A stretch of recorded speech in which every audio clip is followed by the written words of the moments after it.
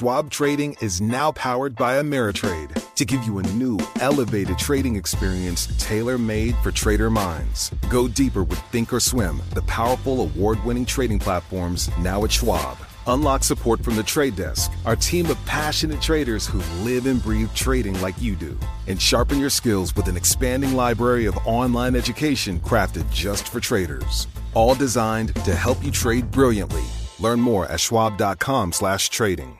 The less your business spends, the more margin you keep. But today, everything costs more. So smart businesses are graduating to NetSuite by Oracle. NetSuite is the #1 cloud financial system, bringing accounting, financial management, inventory, HR into one proven platform, helping you reduce IT costs, maintenance costs, and manual errors. Over 37,000 companies have already made the move to NetSuite. Now through April 15th, NetSuite is offering a one-of-a-kind flexible financing program. Head to netsuite.com/earnings right now. netsuite.com/earnings. Welcome to the Bloomberg Markets Podcast. I'm Paul Sweeney, along with my co-host, Vonnie Quinn. Every business day, we bring you interviews from CEOs, market pros, and Bloomberg experts, along with essential market-moving news. Find the Bloomberg Markets Podcast on Apple Podcasts or wherever you listen to podcasts and on Bloomberg.com. You are listening to Bloomberg Markets. I'm Carol Massar in for Paul and Vonnie on this Monday. And a story last week that caught my attention. It talked about a speculative frenzy that's sweeping Wall Street and world markets. And among the things that this story highlighted was about special purpose acquisition vehicle, SPACs, that raise money for a blank check company to buy whatever it wants. They have raised over $60 billion this year. That's more than the previous decade combined. So it has been on quite a tear. Let's talk about it with our next guest, Terry Kawaja, founder and CEO of LUMA Partners Investment Banking. He joins us on the phone in Brasilia, Brazil. Terry, nice to have you here with us. How are you doing? Great to be with you, Carol. I think you nailed it with the adjectives speculative frenzy, because by their very nature, these vehicles are speculative because one does not know when one makes the investment in the IPO of these SPACs, exactly what you're going to get. And when you mention frenzy, not only is it 60 billion, it's 85 billion at this point. That's probably a month out of date. This craze has been incredible, almost unmatched on Wall Street in terms of underwriter volume. That's what blows my mind. Like, you're basically banking on the investor. And that's why when there's a hedge fund investor, well-known investor doing it, we're all like, ooh, look at what they're doing. But you are basically banking on their investing prowess to get it right? Because you're basically giving them a blank check. Invest where you want. Hopefully it pays off. Correct. I think, look, we did a LUMA-skip, a market map of all of these different specs. There are over 250 just in the class of 2020 that have, and there's still, of those 175 are still looking for targets. They have $65 billion in cash. They'll lever that up to, $300-400 billion worth of enterprise value of targets. And therein lies the rub, right? I think we're going to have a scenario where we're going to look back at this and put it under the lens of the good, the bad, and the ugly. The good is that this is a vehicle to help companies do accelerated IPOs, and that's great. Right. Lord knows we need more public companies. The bad, of course, is that we're clearly going to see some commoditization with, so much money chasing companies. We're going to have a demand-supply imbalance, and that ought to commoditize the returns for the sponsors. And then the ugly I think relates to what might happen to public investors in this sector should all of that money cause them to go after lower and lower quality targets that perhaps are on the edge of whether they're suitable to be public companies in the first instance. Well, that's what I keep thinking about, Terry, is, we have for the last couple of years just talked about the amount of money that's out there to invest, the amount of money to go into startup companies, the amount of money that's been able to go into startups and that have been enabled them to stay private that much longer. I mean, there's a lot of money sloshing around. It does feel like, and I don't know if I'm getting this wrong, because the IPO market is also part of this kind of speculative frenzy this year, but it does feel certainly different from 1999. How do you see them kind of the same, the frenzy in IPOs, the frenzy in SPACs this year, kind of the same beasts, or are they different? Well, I'd say they're similar, but the companies that are able to go public in and of their own right tend to be higher quality, right? I mean, yes, the SPAC can be utilized to accelerate a go-to-market, but if you're a quality company, remember that there is a cost associated with that accelerated speed to the public markets, and that is the dilution that you will experience, your shareholders will experience, because of the 20% of the SPAC that the sponsor gets for free, basically. So that promote that the sponsor has will, in fact, I mean, equity is a zero-sum game, so their gain is essentially a dilution to the other shareholders. So it has to be worthwhile. And you, I think, struck the correct chord at the outset, which is it is going to place an extreme of focus on the quality of the SPAC sponsor. I think when you get to $85 billion of issuance, everybody and their sister is doing a SPAC. My dentist,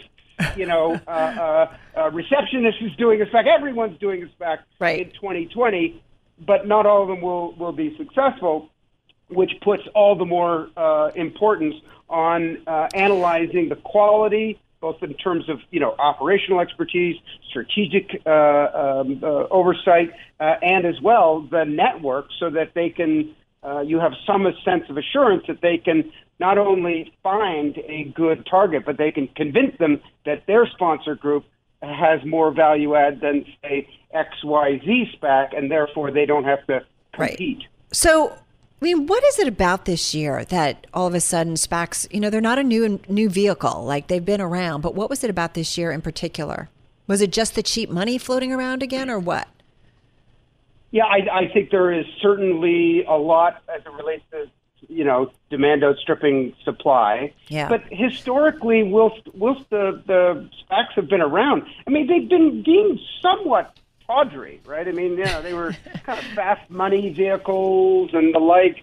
But now not only do we have quantity, but we have quality. So A-list investors, Michael Klein, Chamath Palihapitiya in technology, I mean, ex-politicians, athletes, celebrities, everybody's getting in on it. But I would really want to focus on folks that know the industry well, or well-networked, that are likely to be able to find a good target. Well, and I think about a conversation, we've got to wrap up here, but I do think about a conversation I had with two individuals, long time in the restaurant industry, and they had a SPAC, and it was just about looking at the restaurant property specifically. It was an industry they really, really knew, and they were out to make some acquisitions. We're going to leave it there. Terry, thank you so much. Terry Kawaja, he's founder and CEO of LUMA Partners Investment Banking, joining us on the phone from Brazil. Trading at Schwab is now powered by Ameritrade, unlocking the power of Thinkorswim, the award-winning trading platforms loaded with features that let you dive deeper into the market. Visualize your trades in a new light on Thinkorswim desktop with robust charting and analysis tools, all while you uncover new opportunities with up-to-the-minute market news and insights. Thinkorswim is available on desktop, web, and mobile to meet you where you are. It's built by the trading obsessed to help you trade brilliantly. Learn more at schwab.com/trading. Well, check out the Bloomberg terminal, Bloomberg.com, and you'll find this Bloomberg opinion piece. It's taking a look at student debt. It's about $1.7 trillion. It is up from $250 billion back in 2004. Student loans, they are now the second largest slice of household debt after mortgages, bigger than credit card debt. Well, writing about it and about the possibility of forgiving student loans, she says it is not a lasting solution. Let's bring in Claudia Salm. She's founder at Stay at Home Macro Consulting. She's also a former Federal Reserve economist known for creating the SOMROL, a recession indicator, and she joins us on the phone from Washington, D.C. Claudia, nice to have you here with us. So tell us about this column. I feel like for years, we've been talking about this mounting student debt, and there is a possibility that President-elect Joe Biden could issue an executive order to cancel a portion of it. You say, and you remind us, this isn't necessarily something that's going to have a lasting or longer impact. Right. Yeah. And first of all, thank you for having me on today. Sure. And I am so heartened that this discussion about higher education and the affordability of it has become one front and center in the Biden administration discussions, largely because they likely face a divided Congress and they have to think really hard about the tools that they have via their disposal of an executive order or just running the federal agencies better. So I think this is important. I understand why student loan debt forgiveness has been the centerpiece, what kicked it off, right? Like a lot of people would like those debts forgiven. And yet I think this is a moment to make sure that we have a bigger conversation about why we got into this mess and why we have millions of Americans who start higher education, whether it's certificates or bachelor's or master's, and never finish, right? That is a huge problem. So. Well, this is what I love. Listen, this is so, I hate to think about, a college education and thinking about the financial impact when you come on the other side, but it's a reality, especially, Claudia, when we see a lot of students getting degrees and then struggling in an occupation potentially where they can't pay back all of that student debt. And I know the Obama administration made some steps towards this, creating that college scorecard. I have a daughter who's 17. We're looking at colleges. I'm, having these conversations with her about what are you going to study? What are you going to do? So that you think about on the other side. But we do need to kind of think about this. This is, unfortunately, has become, because college educations have gotten so expensive, a business proposition. Right. And I think I've looked at this often from the lens of thinking about the mortgage debt crisis, because I was at the Federal Reserve during that time and thinking about consumers and household finance. And debt is not necessarily bad. It depends on the return you get on that debt. For many, many students, getting higher education is what launches them into a better career, often a better career than their parents or grandparents had. But for students who do not finish or do not get a high-quality education, they leave with no better earnings than they came in and a lot of debt, right? So it really depends. And to your point about the college scorecard, the intention of that is to get good information out so that parents, students, people working, coming back to education later in life, that they select institutions and select programs that have that high return on investment. Right. It's something to think of. But I don't think the scorecard's enough. Well, right. I applaud you for using it, but just information isn't going to cut it. Well, give us your checklist of what you think a Biden administration needs to do to make this, to deal with this, because the numbers have gotten out of control. I feel like all of the numbers associated with getting a college degree, the cost, the process of getting there, like a lot of it has just gotten out of control. So what would you say that a Biden administration needs to do when it comes to student debt specifically? So the most important thing is they have to focus on and deliver on accountability, right? So all three of the proposals that I talk about in the piece, the college scorecard we already talked about, getting information, taking a really hard look at what these schools are delivering and not pulling punches. And the other two are much more directly accountability. So one is what was on the books as a gainful employment program. Secretary DeVos has walked this back to some extent, although made some good arguments about why it wasn't good enough, in that it was very focused on private for-profit colleges. And I firmly believe, and I agree with her on this, and researchers across the political spectrum do too, you got to hold all institutions accountable. I talked with Professor Jordan Matsudera in the speech, or in the piece, and he said what he thinks is important, having studied this while he was at the Council of Economic Advisors, is that you should do it program by program. Institutions is too broad of a blanket, because there are public institutions that deliver some great education, and they have some programs that really shouldn't be there. And they're getting funding from the federal government through these student loans. It is a huge stick for these universities and other institutions if you say you won't get our federal loan dollars, right? And so that's important. And the last one I touched on, which is absolutely not sexy, and I would understand that they wouldn't put this front and center, right, is the mortgage, or the student loans are serviced by private companies. This was the same thing that happened with the mortgages, that not paying attention to them and holding them accountable caused problems over a decade ago in the mortgage space. And it is causing and will continue to cause problems in the student loan space. We have forgiveness programs on the books that like a handful of individuals have qualified for. And part of it is servicers are not motivated to tell students with debt about this.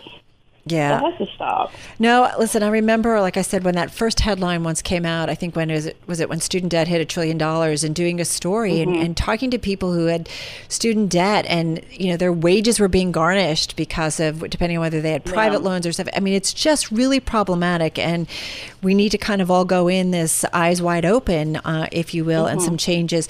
How likely, just got about 30 seconds here, how likely do you expect something to come out of the Biden administration when it comes to student loans?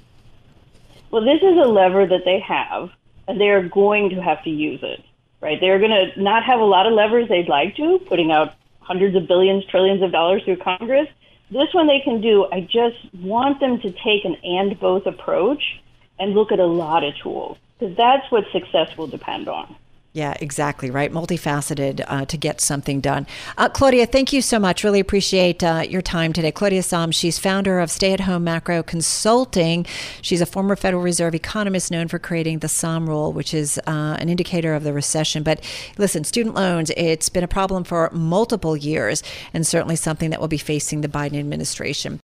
All right, you are listening to Bloomberg Markets on this Monday. I'm Carol Massar in for Vonnie Quinn and Paul Sweeney. Want to get into what were some of the hottest jobs and top paid skills of 2020 in a market environment, in a jobs market where we know some folks didn't feel too much pain because of the pandemic, and others really dealt a big blow when it came to the virus impact on their jobs and their ability to make a living. So let's see what the CEO of PayScale is seeing. Scott Torrey is with us on the phone from Seattle, Washington. Scott, great to have you here with us. How are you? Good morning, Carol. I'm fantastic. Thanks for having me. Well, it's good to have you here with us. Talk to us a little bit about your reflection back, first of all, and what you guys are finding about 2020, because it was a strange year, to say the least, a difficult year for many.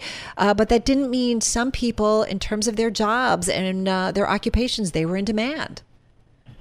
They were. Dickens was rather prophetic. It was the best of times and worst of times in this market. And I have to begin by thanking the millions of people that came to PayScale to share this data that makes our job trends and skills report possible. And here's a couple things we found. There are some particularly fast-growing jobs in terms of both wages and other metrics. Health screeners up 136%.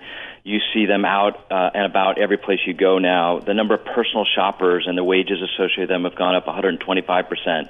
But, Carol, one you may not know about is RV technicians. Their wages are up 97%. Actually, that does not surprise me, because we know, and from a lot of the conversations I've had with, individuals, certainly in the leisure industry or travel, people didn't get on planes. People didn't go to big hotels. People wanted to go. A lot of people were buying boats, campers, you name it, where they could be away from people. For sure. And it's a good example of kind of the resiliency and people pivoting to what we can do instead of always confronting what we can't. Well, it's interesting. So what about the labor trends, Scott, that we're seeing here in 2020? What does it, if anything, tell us about what we might see in 2021? Because I do think we've said this a million times, in eras of crisis often comes out of it innovation, but sometimes that also means disruption in terms of jobs needed or jobs needed no more. So I do wonder what that means for 2021. Listen, I think there are two fundamental trends that come out of 20 that are not going away. One is the pivot that many companies are confronting with remote work. And for those areas of the economy that can work remotely, an increasingly high percentage of companies are choosing to do so, whether they go 100% remote, hybrid, or partially, or they bring everybody back because that's the culture that they need. That trend and confronting that trend is something every company is going to have to deal with. The second is the shift we've seen, certainly with the social trends, with the trends associated with Black Lives Matter, and the drive towards pay equity and transparency of that pay equity is a trend that will last well beyond 2020 and should last well beyond 2020 because it's the right thing to do. Well, okay. And I do wonder, because we've talked also about women, women leaving the workforce because of the pandemic. You've seen some of the numbers that are out there.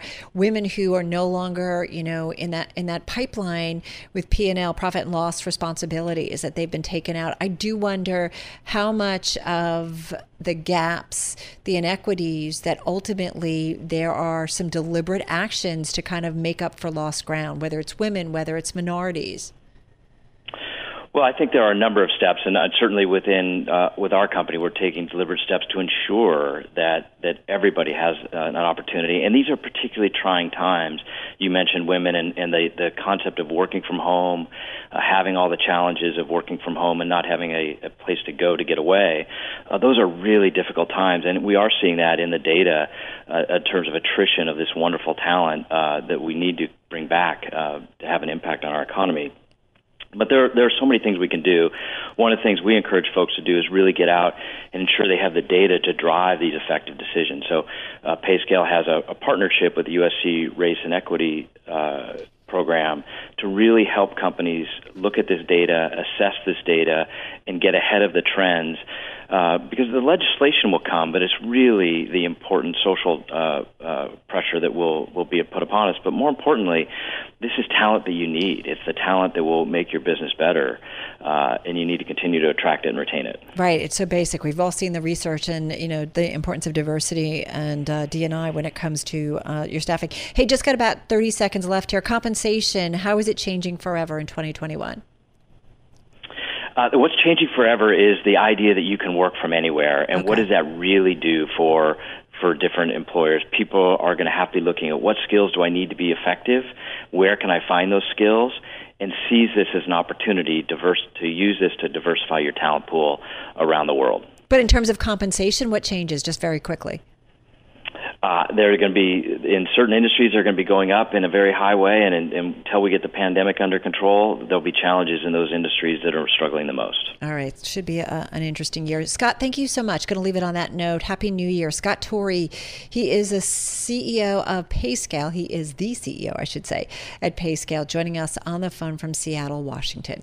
Trading at Schwab is now powered by Ameritrade, unlocking the power of Thinkorswim, the award-winning trading platforms loaded with features that let you dive deeper into the market. Visualize your trades in a new light on Thinkorswim desktop with robust charting and analysis tools, all while you uncover new opportunities with up-to-the-minute market news and insights. Thinkorswim is available on desktop, web, and mobile to meet you where you are.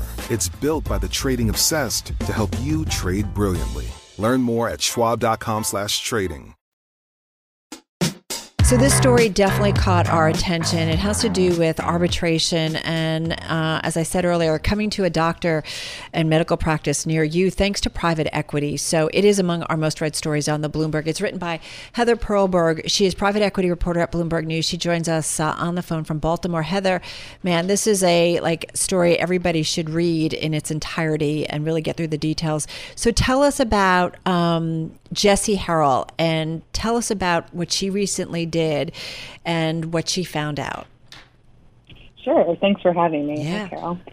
So Jessie Harrell's a lawyer in Florida who took a binding arbitration agreement all the way up to the state Supreme Court and won. Didn't know that in the meantime, the medical practice that was trying to force patients to sign this agreement had bought her own doctor's office. And then when she went for her annual appointment, they asked her to sign the same form. Right. And this is a doctor she'd been going to for years, right? 14 years, delivered her first child. It was an OBGYN, and his entire group had gotten acquired by the same private equity firm that's huge in Florida. More than 100 groups. Well, talk to us about this. We talk about binding arbitration, right? And we've talked about this a lot when it came to harassment suits or, pay disputes between men and women on Wall Street. And all of a sudden it's come to the forefront that there's lots of these arbitration agreements that basically individuals kind of give away, they give away their right to sue. And all of this stuff happens behind closed doors. This is a relatively new thing for the medical community. It's been happening for a little while, but it was very specific, and now it seems that it's cropping up way more in certain specialties like gynecology. Lawyers would say high risk, where doctors are more likely to get sued, plastic surgery, and you see it a lot with these private equity-owned nursing homes as well. Well, how much is the private equity world, Heather, tapping into the medical world increasingly when it comes to investments?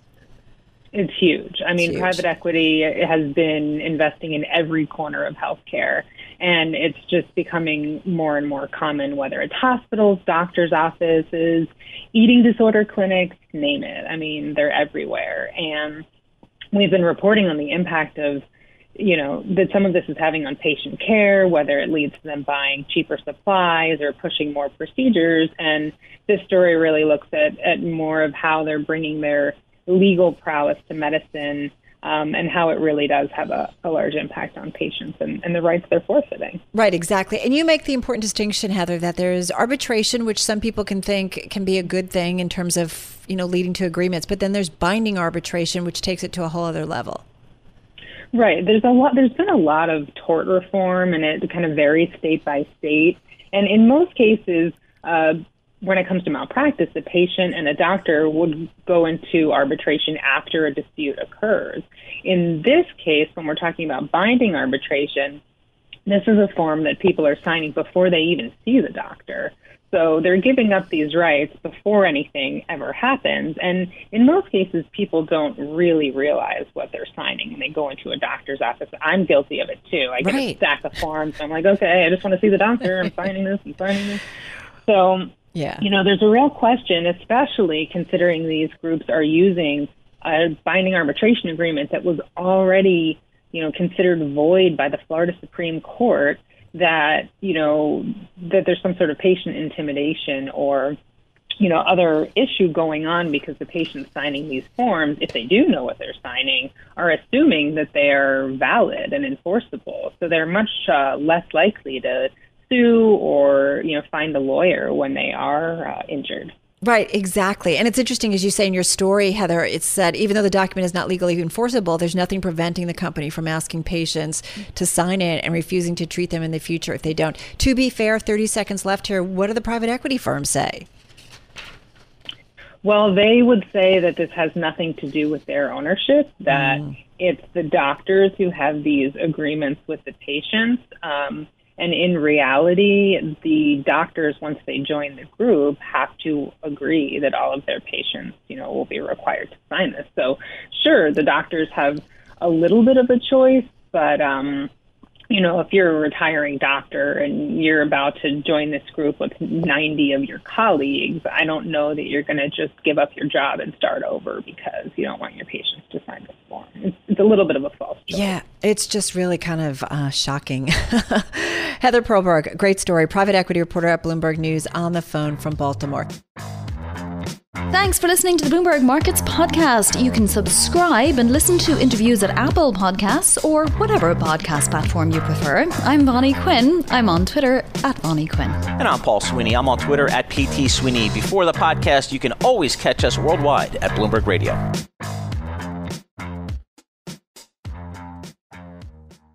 Do you love Elon Musk? Do you hate Elon Musk? Do you have no idea what to think about Elon Musk? Then we have just the show for you. He's become even more larger than life. Buying Twitter doesn't get us closer to Mars. They are really close to the edge of everything falling apart. Oh, Elon, I volunteer. Put a chip in my brain. Each week on this podcast, we'll break down, analyze, and debate the most important stories on Musk and his empire. It's all one big universe. You just work for Elon Inc. From Bloomberg Business Week, this is Elon Inc. Listen wherever you get your podcasts.